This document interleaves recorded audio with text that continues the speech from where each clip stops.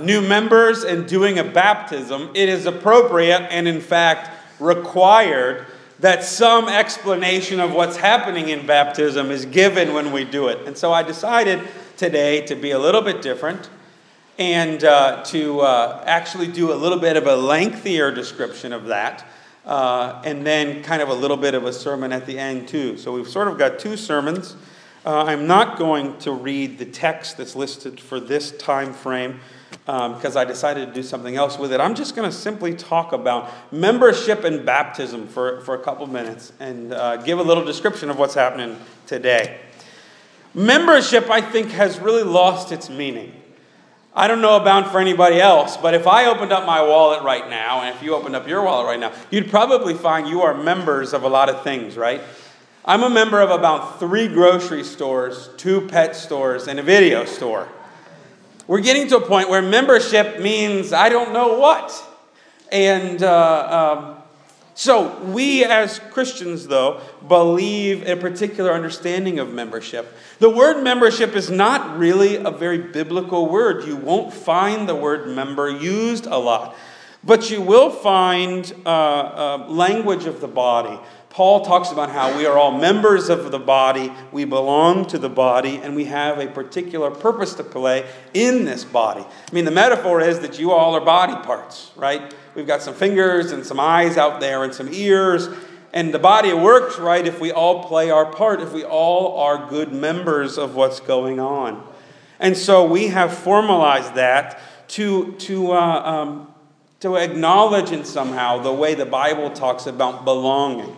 Because in the Bible, they don't keep membership rolls that go to the denomination and that kind of stuff. But they do consider you part of the body in your community. So you're supposed to listen and be part of what's going on in your town and in your worship center. There weren't in those days multiple churches in town like we have today. And so you needed to be part, you needed to be under the leadership of a pastor and other leaders that would guide that church. And so we formalized that to mean membership. So to become a member in the Presbyterian Church, you have to be baptized. And we'll talk a little bit more about that. You have to go through some kind of teaching about what it means to be a member, which for our members today, I did with each of them. And actually, membership is something that's done by the session, which means that the members we are receiving today are already members because the session already accepted that they were members. Today is just a public acknowledgement of what the session has already done. I should also say today that we as a church started a new role of keeping track of members, what we call the Friends of Westminster. What we acknowledge is that there are some people that want to be a part of our church that are either distant, so there are people that live in other states that are still part of our family when they come home, but they're not here regularly. Or there are some people who just have membership other places, and so for various reasons, they don't want to become a member here, and that can happen a lot of different ways. But we have what we call the Friends of Westminster role, which is for people who kind of fit in that category. See, what's important to us is not that you're on the roll, but that you really belong and are part of the body. That's more important to us. And in fact, if you're a member out there and you're not really part of the body, we would like you to really be here and be a part of what we're doing and share of yourself in that. That's more important to us than the membership role. But it is also special when people come forward and say, no, I want to be a part of this body. And so today is a special occasion for that. Today we'll have 5 new members joining, and we also add 3 people to the Friends role. Today we also do an infant baptism. And so I want to talk about what happens in baptism because we have a very developed and particular way of understanding what we're doing here. In the Old Testament, if you wanted to become a Jew, you didn't have to be born a Jew. You could become Jewish. And the way you did that was you had to take part in a couple of things. You had to be taught the Jewish faith. You had to be washed ceremonially. That normally happened in a pool where you would kind of walk down the stairs and be underwater and then walk back upstairs on the other side, and you would be washed new. You would be washed clean and come up the other side new and part of God's people. You also had to be circumcised if you were a man and identified physically as part of the Jewish people. And you had to be sprinkled with water at the sin offering. So there was a sprinkling, a dunking, and then the never quite as fun circumcision part of the process, where you became Jewish. And what that meant was you became part of the Jewish community, but it also affected your relationship with God. Suddenly you were one of God's children. You were part of God's chosen people. And so baptism takes those images in the New Testament and makes them kind of put together for how you become a Christian, how you become part of the Christian community. The word baptism means to be plunged, to be inundated, to be drenched. It's used primarily in two ways before the Christians get a hold of it. Are you ready for this? People don't understand this. One is drunkenness. It's considered you were baptized if you were so inundated with alcohol that you were drunk. And the other way baptism was used was for shipwrecks. You know, the ship is kind of sinking, filling up with water. And then when it is finally plunged beneath the depths, the word was it was baptized. It was swallowed up by the water. And so the Christians take a hold of this term baptism and create this sort of format that was already started in John the Baptist and other people to say this is how we're going to identify our people. They're going to be washed clean.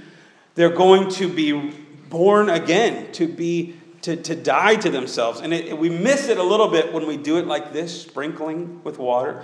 By the way, as Presbyterians, we could also go to a river and dunk people. It's not for us about how we do it. It's the symbolism. It's what we feel is going on. And so we're going to sprinkle little Jackson here in a little bit. And what we're saying is that he's dying in some way to his old self, to his sinful self, and coming alive.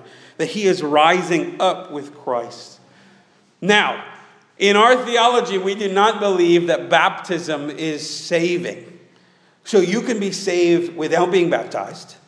And you can be baptized and not be saved. This is not about saving little Jackson. This is about, for us today, recognizing that we believe God will save him when the time comes. Our theology doesn't emphasize our choice in saving. Our theology emphasizes that you and I are so sinful that we would never choose God. The only way we would choose God is if God wooed us, if God brought us to faith. And even people who have later in life come to a knowledge of Jesus, you know what often happens for them? They often, through circumstances, sort of called back to God. And I think that's right. And so today we celebrate any baptism. We don't celebrate the person's choice. We celebrate God's work. And that's why we can do it for an infant. Because we're not even in an adult celebrating their choice. We're celebrating that we believe for Jackson that God is going to woo him when he comes of age. That God's going to call him unto himself. And so we believe that his parents, but also that we as the church can call that. And can claim that and can pray for that. But also we all are going to commit today to work on that. To raise him up in such a way that God has every chance to woo him. Because we're going to train him up to know about that. So baptism happens between God and us. It happens vertically, but it also happens horizontally. In that we are accepting Jackson among us. And promising to take care of him. This means a couple things for us. Number one, we can do baptism different ways. We can dunk, we can sprinkle, we can even pour over the head. Today we're going to sprinkle because it tends to freak babies out less. And we don't have a big pool in here. So that's what we're going to do. But what's important to us is the sign. That it's a sign of something going on inside of Jackson. That also means that we never rebaptize. I've had people ask me that. You know, I was baptized as a baby and I didn't know what I was doing. My parents didn't really follow that. And now I'm following Christ and I want to get rebaptized as a symbol. And I always tell them, sounds like God was pretty faithful to the first one, right? Sounds like God called you back. This is also why we don't do private baptisms. Even if there was an emergency and there was a potential of a child being lost, you know what I would do? I would take a few of our church members with me. Because it's not just about the baby and God or the pastor putting some kind of magic water. It's also a communal thing. So even though we don't believe that baptism is saving, we do, as Presbyterians, have a high view of baptism. What we do today is important. And guess what? For most of you today, this happened at some point in your life. That God called you, that other people recognized that God was going to call you, that you were claimed. But also, your baptismal certificate is your commissioning as a missionary. It's your invitation to be part of God's plan and God's work in this world. So, as we do this baptism today, don't just think about what's happening for Jackson. But also think about what happened for you in your own life when you went through this. And you know what? If you've never been baptized, come talk to me. I'd love to talk with you about that and do that for you. Let's pray. Lord, as we accept new members and as we do this baptism, I pray that you would speak and work in their lives. Let us be a congregation where people find you and live out that commitment fully. We pray this in Jesus' name. Amen.